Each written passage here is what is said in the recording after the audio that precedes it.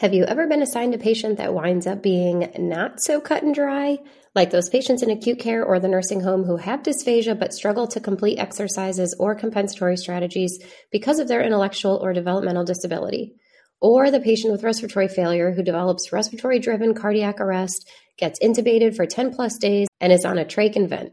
Oh, and he also has a history of stroke, congestive heart failure, COPD, diabetes, and traumatic brain injury. No textbook or single webinar could ever prepare you for that. But we have something that can help you get there, and it's totally free. On May 19th, the MedSLP Collective is hosting another never-been-done-before virtual summit titled Advanced Therapy for Complex Patients, a Medical SLP's Guide. Learn critical concepts with actionable steps you can take for those not-so-cut-and-dry cases. You can earn up to 0.8 advanced ASHA CEUs if you are or you become a member of the MedSLP Collective, and the recording is also available inside of the collective. Ready to scale your clinical skills? Go to medslpcollective.com/summit to register today. This is episode 199 of the Swallow Your Pride podcast, and today's guest is Dr. Anna Miles. She's a practicing SLT with 20 plus years of experience working in the acute and community settings. Anna is a senior lecturer at the University of Auckland. She is a researcher, lecturer, and clinician in the areas of voice and swallowing disorders. Anna runs a hospital-based student teaching clinic as well as an outpatient voice and swallowing rehabilitation clinic. She is the New Zealand Speech-Language Therapists Association clinical expert in adult dysphagia. The Swallowing Research Laboratory and the Center of Brain Research at the University of Auckland, led by Dr. Miles, strives to improve the lives of people with swallowing difficulties through improved assessment, treatment, and medical education. The lab hopes to reduce the risks of pneumonia and death associated with swallowing difficulties, as well as improve the quality of life of others.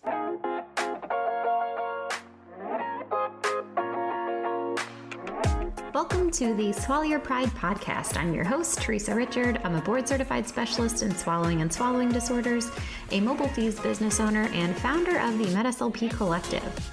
This podcast is all about delivering the latest evidence-based practice to medical SLPs everywhere.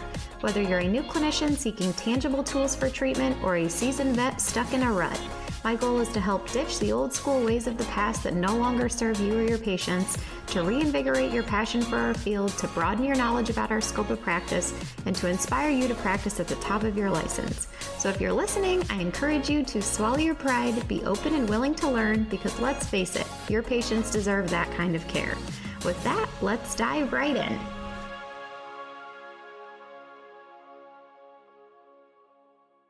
Just a quick disclaimer that all statements and opinions expressed in this episode do not reflect on the organizations associated with the speakers and are their own opinions solely. Hello, Anna. Hi, Teresa. Nice to see you. Yes. Good morning. Good morning. It is 4 a.m. Anna's time. She just told me this. I feel horrible. We're recording it this early for her, but thank you. I appreciate it. It's no problem. It's the problem with living so far away. It is. All right. Well, tell the people a little bit about yourself. Hi, everyone. My name's Anna Miles. I'm a speech language pathologist in New Zealand, and I work at the University of Auckland as well as clinically. And yeah, I'm here to talk to you a little bit about some of our research today. I'm a clinical researcher. I tend to research the things that I see at work that I want the answers to. So this piece of work very much comes from that space, something we all needed to know and wanted to know more about. Yes. And thank you. I love that you reached out and wanted to talk about it on here. And I always encourage, so many researchers to please come on and chat. So thank you. I appreciate that a lot. No problem. I knew it would be something you'd be interested in, Teresa. Yes. Good. All right. Well, let's dive in. So tell us about it. Yeah. Well, I thought we could talk about secretions today. What more fun to talk about it for in the morning, Anna? It's not general public fun, right? But if it's what we love, it's what we love, even if it's not what we can talk about at dinner parties. But somehow we love it so much, so much. So I guess, especially if you work in areas like head and neck cancer, secretions are so super important. We know we need them. They help digestion. They help taste perception. They help us talk. They're neutralizing. And if we don't have saliva, we know what happens in our mouths. They tend to get pretty unhealthy. And we also need secretions in our lungs. They help to bring up gunk. So all the time, our lungs are slowly, superiorly bringing up secretions through to the larynx that we then swallow. So we like secretions. We hate it if we don't have them.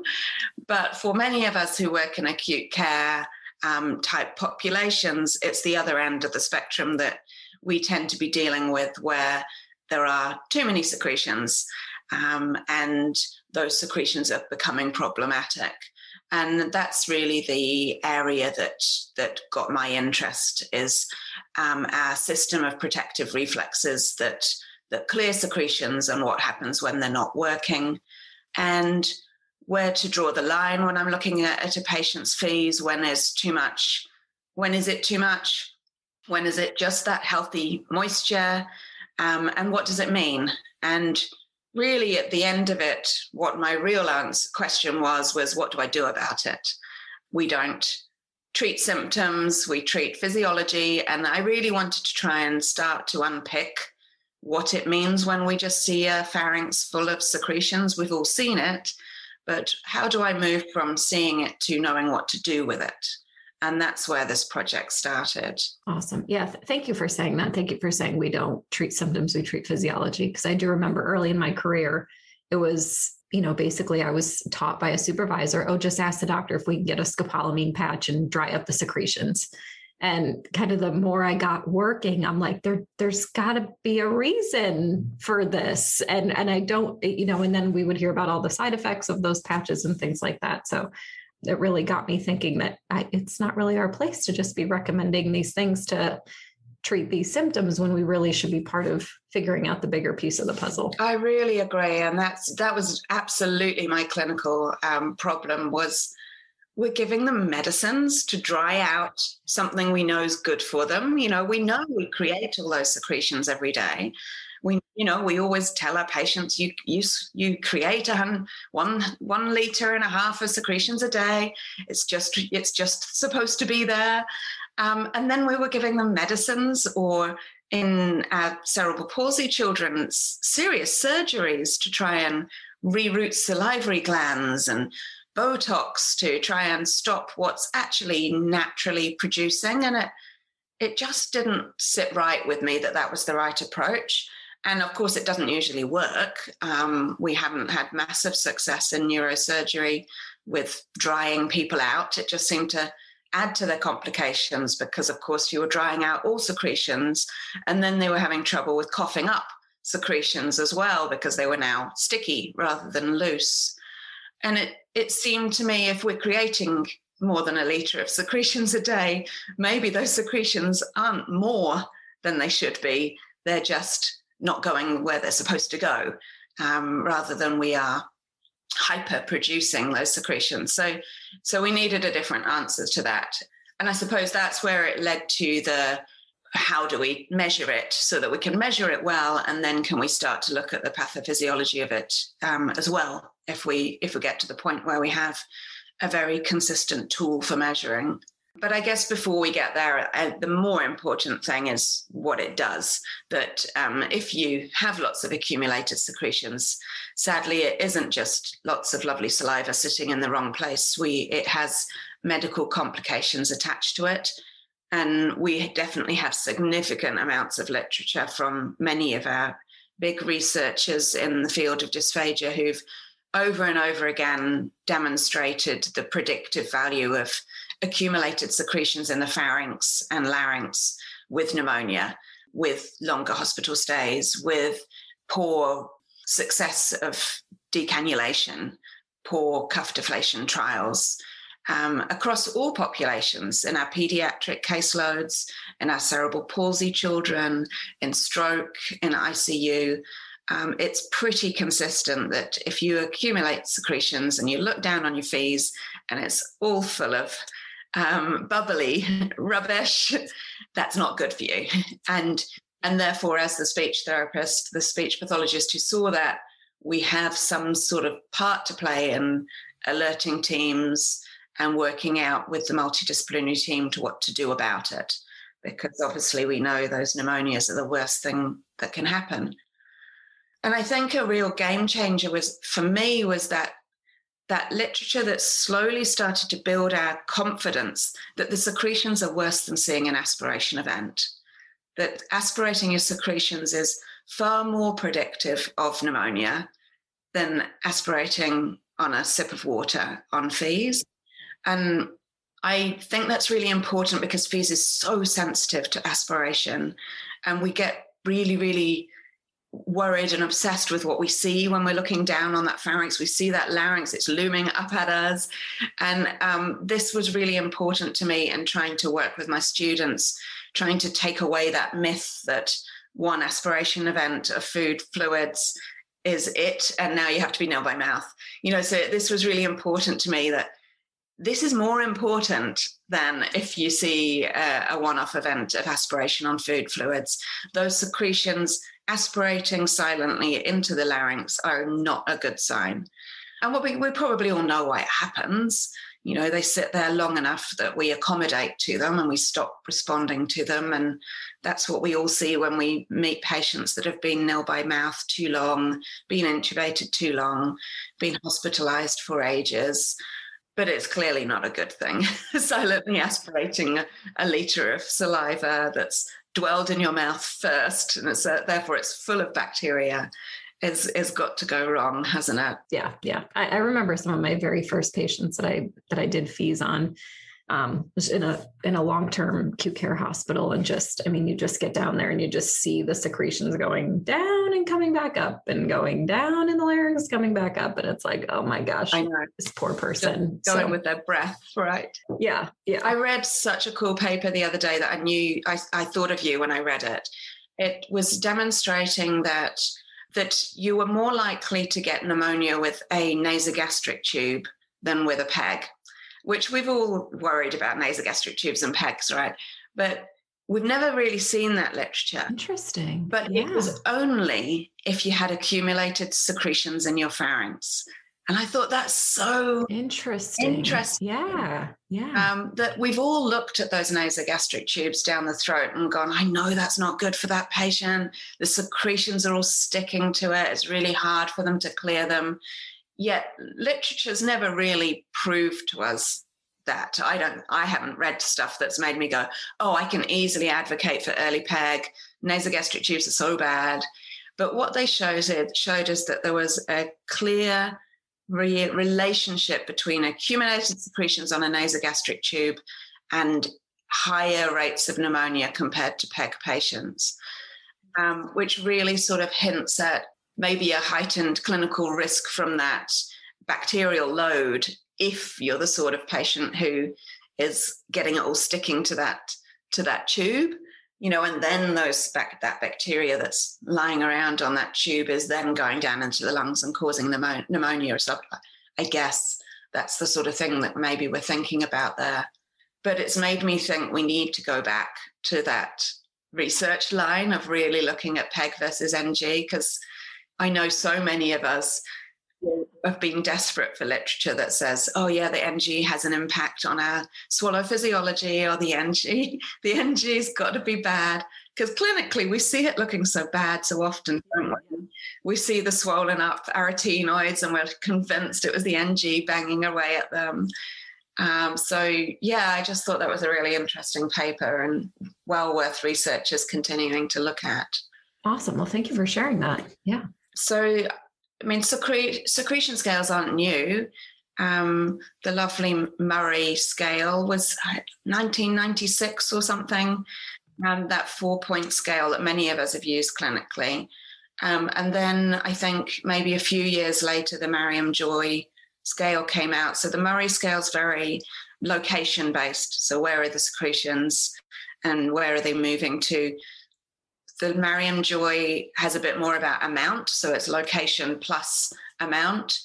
And neither of them were quite hitting the mark for me. I did my PhD in silent aspiration, so I'm super interested in response. I'm super interested in trying not to get us to always think everything's motor function, and that sometimes what we see might be because of sensation. Maybe they're not squeezing because they can't feel it there rather than because they're weak.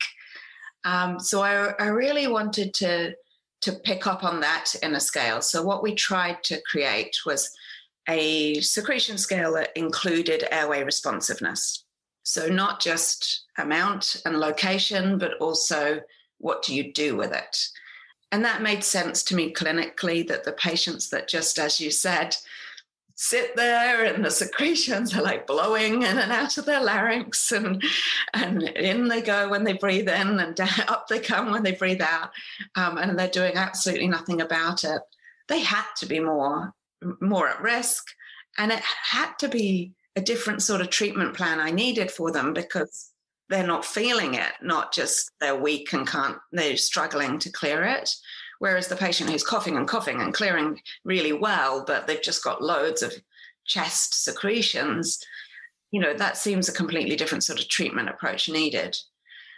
So we had the 3 parameters: the location, which we weighted towards the larynx. So if it got as far as being inside your laryngeal vestibule, and particularly below the glottis, you got more points. Amount, so small amounts up to large amounts.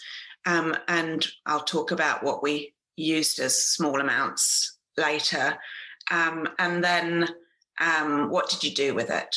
We know that what we do with things is different depending on how much goes in and where it is. So what we do with something around the rim of the arytenoids and the rim of the epiglottis, and sitting in the piriform, as we swallow them. We don't necessarily cough when things are not right at the vocal cords. And even at the vocal cords, sometimes we just do a nice strong swallow.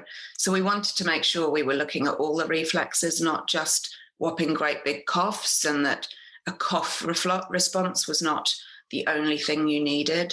So we looked at a sort of response-dependent scoring with, if it goes down below the vocal cords and you don't cough at all, then obviously you get higher points.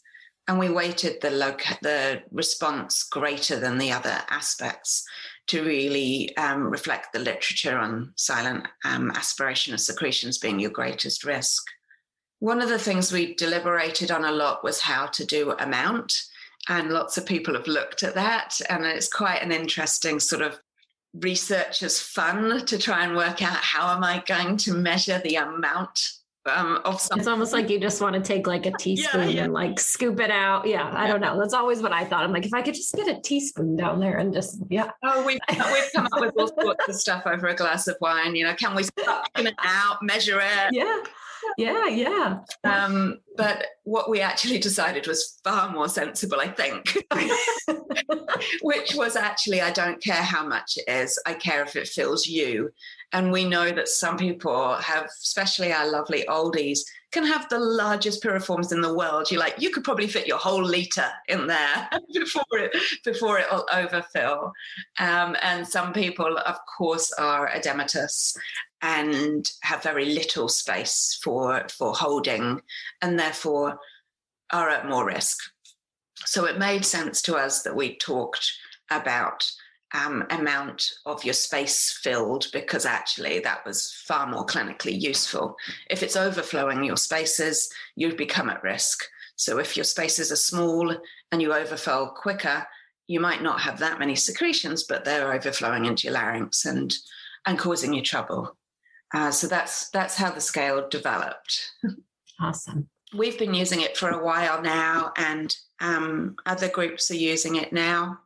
RCSLT put it in their COVID guidelines, so all COVID patients are getting the New Zealand secretion scale, the NZSS, and it's, the validation's looking really strong. It's correlating beautifully with aspiration, with pneumonia. Our first paper, we took a couple of hundred patients who just got referred to FEES at the hospital. So acute caseload, patients that were just coming our way anyway. And we were absolutely stunned. We knew secretions mattered to us, but we were stunned that 30%, so a third of patients were silently aspirating. And that seemed silently aspirating the secretions. So it had to be going all the way down through the larynx and not being cleared. And, I thought that's a lot of our acute care caseload that we're managing at that highest risk. And it really sort of brought it home to me that we need to be working with these people, not just on all of their other stuff, but on these secretions themselves. And I think 11% of those patients had elevated secretion scores but didn't aspirate. So those were the people, if we ignored the secretions and just looked at the food and drink we gave them, they would be fine. They would have eaten and drunk everything and we'd gone, hey guys, these people are fine, they're absolutely okay. But they had the elevated NZSS scores and they developed pneumonia despite not aspirating on their fees. And I think that really, really is an important point for us. Yeah. I think that's always the hard part of clinic. It's like we do a fees and I always hate those arguments if people are like, oh, it's only a snapshot in time. And it's like, yes, but no, but yes, we get so much information in that little snapshot, but there still could be other things going on in other environments and different things that we just don't capture then. So we have to look at that overall picture, don't we? They're clinical risks factors. We know that there are clinical risk factors for dysphagia. We know there are clinical risk factors for pneumonia. We have to look at the bigger picture, not just our one assessment, don't we? But we need to also grab the most we possibly can from every assessment we do. Yeah. I think that was a really interesting challenge that I was set by the clinicians when we started using the New Zealand secretion scale, that I thought it was going to be fine. We all know that larynxes and pharynxes are moist, and we all know what accumulated secretions look like. And then you develop a scale and suddenly the most minute complications occur where people are going, but is this enough or is this too much? And we were like, oh no, we have to fees a whole lot of healthy, normal people. I don't really want to do that just to prove that the secretions are normal, but they shouldn't be over this amount, So we decided to do something slightly cleverer than grabbing all the patients' loved ones as they came into hospital and making them go through a scope. So we took our laryngology, so our ENT clinic patients. I've looked at those for decades and knew how moist their larynxes were. So we took 100 of our patients who came in with a voice problem, 100 who came in with like a globus reflux, chronic cough type problems, so our middle airways and digestive ones, and then 100 that came in with a swallowing problem. And we compared their New Zealand secretion scale scores and really tried to unpick and took lots and lots of photographs. And we've just published this in the current opinion of otolaryngology with lots of really nice photographs of what moist larynxes look like.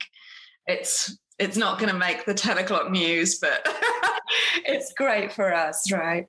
So what came out was quite clear that the New Zealand secretion scale scores are low, very, very low, if you don't have dysphagia. Really, they're 1. We had 7 patients who didn't get a 1, who weren't in the dysphagia group. One of them had chronic cough, and they had a score of 3 out of 7, and they were diagnosed with a vocal cord paralysis and dysphagia. And then 6 of them had voice problems with NZSS of 4, and again, they all had either severe respiratory disease, so infections, or were then later diagnosed as being dysphagic. So really, truly, we were seeing a very nice sensitivity with the NZ, as you say in America, NZSS. And as soon as it's elevated, your risk of dysphagia is there, which has been really useful to work with the ENT colleagues with, that if they're doing routine endoscopy clinics and they're looking at voice complaints, they're looking at chronic cough, they're looking at globus and reflux, if that NZSS score goes over 1, look out for swallowing problems, give them an EAT 10, work out why they've got that elevation, bring in your SLP to help you out. So, not one patient who was elevated who didn't have a good reason for it. And if you think about how many hundreds of endoscopes go down for other people, for other reasons, I just think that's so interesting that we can say that to our ENT colleagues and say, use this. This is simple. Or you were looking down anyway, just look at the secretions. So I thought that was a really interesting finding. Well, let me ask you, Anna, so did you say, so an elevated NZSS score is a red flag for dysphagia or for aspiration? Dysphagia for later having, being diagnosed with dysphagia. Yeah. Okay. Yeah. So it correlated with the EAT 10 and correlated with finding out that they were having problems swallowing. Yeah. I mean, the NZSS has been correlated with aspiration, but as I said, not always are they matched, because aspiration is such a funny old game and is only one symptom of dysphagia. So yeah, more sensitive than just looking for aspiration. Absolutely. Yes. Yeah, so none of these patients aspirated. Yeah. Gotcha. Okay. Earlier in my career, I used to interchange like risk factors for dysphagia and risk factors for aspiration. I forget who it was. Somebody was like, you got to catch yourself with that. And I'm like, I do. And so now I'm really kind of tuned into that because it's a huge difference. Sometimes as SLPs, we, interchange those things, but they're not, they're vastly different. So no, dysphagia is so much more. Yeah. Especially if you have it, I presume. Yeah. That it's a pretty horrible condition. Yeah. One of the interesting things we found in our dysphagia group was that the NZSS were elevated in the most part, but the head and neck cancer group were really interesting. So we see that early on their secretion scores were horrible. During treatment, so during chemorads or straight after surgery, they had those huge accumulated frothy secretions that were clearly saliva, just aerating and becoming very frothy and all over the place. So their secretion scores were super high, over 4 all the time. But as we got to later disease, so our sort of 12 months out head and neckers, their NZSS scores were lower. So they were going below the 4, but clinically they were still very problematic because now they were in that sticky stage of secretions. No pun intended, but yeah. Totally. So what was interesting there was for me to just go, I've been looking at the scale for a few years now. Don't obsess with numbers. Numbers are important, but don't forget clinical stories that yes, an NZSS of 3 is better than they had when they had a 7, but just like getting your peg out when you've got head and neck cancer is not the end of your journey. They still had problems with secretions when they were at a 3 or 4. They just weren't a 7 anymore, but now they were sticky and horrible and still getting in the way. So just reinforcing that adding scales to your fees reporting can't outweigh the clinical story. They're just additional little bits that help you along the way. But certainly the NZSS is a beautiful way of monitoring patients over time, beautiful way of getting pictures of population groups. And as I just said, also looks like a super useful tool for a doctor to be using in their clinics for picking up people who need referral to us. And I think if we're using standardized scales, we have a lot more power for that sort of thing than just I saw something. So I am a huge advocate for numbers wherever you can in your reporting. I agree. I think the use of the patient reported outcome measures is helping drastically as well. Just kind of to help put the whole picture together. Yeah. My patients get bored stiff of them. They do them all the time. I just believe in them. They tell me so much. Yeah. 8 to 10 every time I see someone. They're in the waiting room.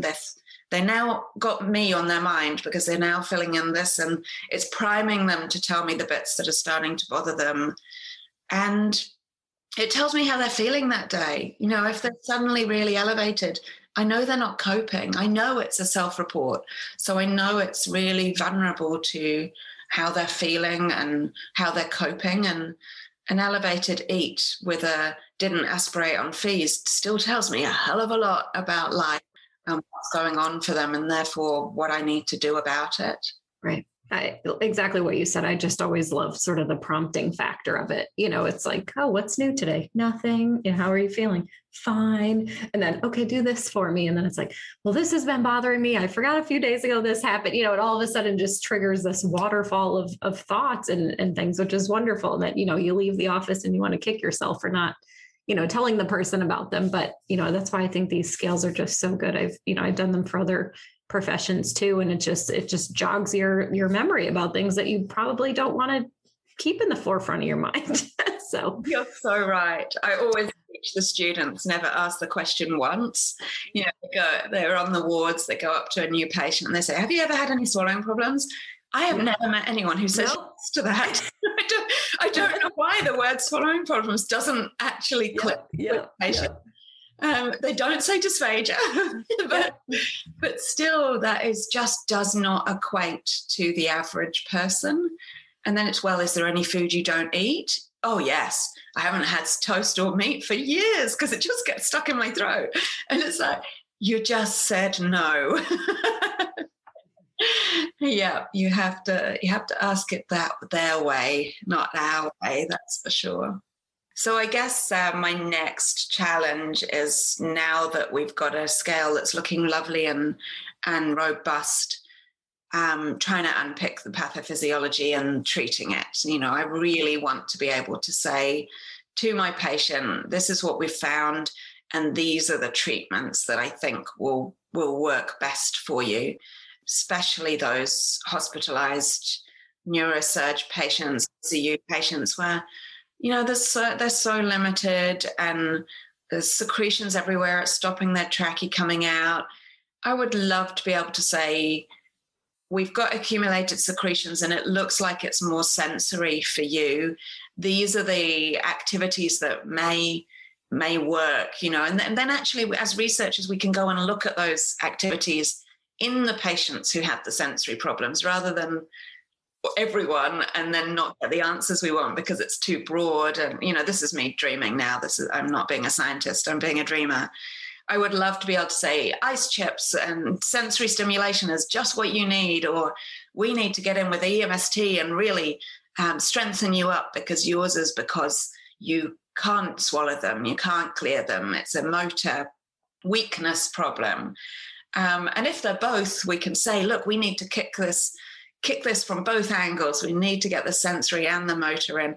I would love to feel like when I'm on the wards, that's what I'm doing. And I don't think I am at the moment. I think I'm dreaming at that and hoping that what I do has some sense behind it. We certainly don't have beautiful clinical trials that tell us that yet. But there are papers beginning to come out that are sort of trying to work out that link, and they do seem to come in both angles, from the sensory and the motor. So there's been some nice papers recently, and we summarized them in this latest paper in Current Opinions of Otolaryngology. I don't know whether anyone reads the Current Opinions. They're so much fun. The job we're given is to only summarize the last 18 months of literature on a topic. So you're invited to talk on a topic, and you've got to do a lit review of just what's just come out and present just that. And it's so much fun as a researcher to do, because you're always completely surprised. I was like, we will never find anything on secretions. Yeah. But we did. Yeah. We did. Yeah. And actually, there's quite a lot on sensory response and increased sensory thresholds and poor reflexes. So, you know, tapping the larynx and them being insensate. But also some threshold testing, all linking to accumulated secretions. And I think that's not surprising to us. That's probably what we expect, is there's some sensory deficits, particularly in those who are silently aspirating. But interestingly, there was also quite a bit of literature on motor pathophysiology and accumulated secretions in people who had poor anterior hyoid movement, who had poor UES opening, and poor base of tongue to posterior pharyngeal wall contact. So that hit home for me. What I was thinking was that some patients, they just can't squeeze hard enough. They're not getting the opening of the UES to drain the secretions. So if you can't open the UES and drain those secretions, of course they're going to accumulate, because it's got nowhere to go. It's sitting at its door, and the door's not opening. So I think that really is what we need to do next. Is we now know that some people, it's sitting there because they don't know it's there, and some people it's sitting there because they're just so weak, or they have a specific motor impairment like UES opening, that they just can't drain it, and we know there's a leader going down. And we need to unpick them, because we can't treat one with one treatment if it's entirely the wrong treatment for them. So our current work is trying to do that, but it's very, very hard to do. It's very hard to try and test motor and sensory function through FEES. There aren't that many tools available to us, but we have a study going in Perth with my very, very good friend and collaborator, Alex Hunting. And we're using the pharyngeal squeeze maneuver, and we're tapping the chords, and we're using absolutely everything available to us, swallow frequency measures, and just seeing if we can start to link symptoms to physiology a little bit more. Like you, we're very motivated to use FEES at its absolute max function. It's not going to overtake manometry and video fluoroscopy for some things, but if I've got a scope down there, I want to be able to collect the most amount of information I possibly can, and not just become an observer. Oh, I can see that. There's residue there, there's aspiration there, there's secretions there. I want to really see if it's possible to take more from the FEES than that. So we're nearly at 200 participants in the study. Oh, awesome. So watch this space, but it's not surprisingly a messy world when you try and collect FEES in a hospital environment. It's not going to be a pretty clear picture, but hopefully we'll find something interesting. Yeah. Let me ask you the $1 million question, Anna. Are you also FEESing COVID patients too? Are there things that you're seeing COVID wise that are different from what you're seeing with not COVID patients? Yeah. As you know, we're very lucky in New Zealand. We do not have large proportions of hospitalized COVID patients. Oh, good. We're very, very lucky. We have had very small amounts of community spread that we've locked down fast. But as you know, I've been heavily involved in the COVID response internationally, and have had a lot of conversations with people who sadly are only FEESing COVID patients, and have done for so long. And our colleagues in the UK have been huge leaders in this, and quite rightly have OBEs to say thank you for their incredible work. But yes, absolutely, the secretion accumulation in our COVID patients looks horrific. And we can probably guess it's a mixed pathology. They have longer intubation times than the average ICU stay, so they're getting a large portion of time intubated. I know Sarah Wallace was saying to me the other day that she thinks the proning might be having an effect too, that maybe we're just getting more bashing around of those vocal cords because we're having to move the patient so much to try and clear their lungs, support their respiratory function. But of course, alongside all of the sensory impairments we get from that. So we know we get sensory impairments and laryngeal pathology from ETT tubes sitting there for forever without any airflow through to the pharynx. We also then get weak, don't we? Because we've sat in the hospital bed for weeks. So I think probably we're looking at accumulation of secretions from both angles, a sensory response, a irritation response to pathology. You know, they've all got granulomas and nasty stuff all over the vocal cords and edema. And then they get weak because they've sat there for so long. So that's why they take so long to rehab. Yeah. Oh, well, thank you for sharing that. No problem. So I guess the take-home message is that secretions are important. We should be reporting them.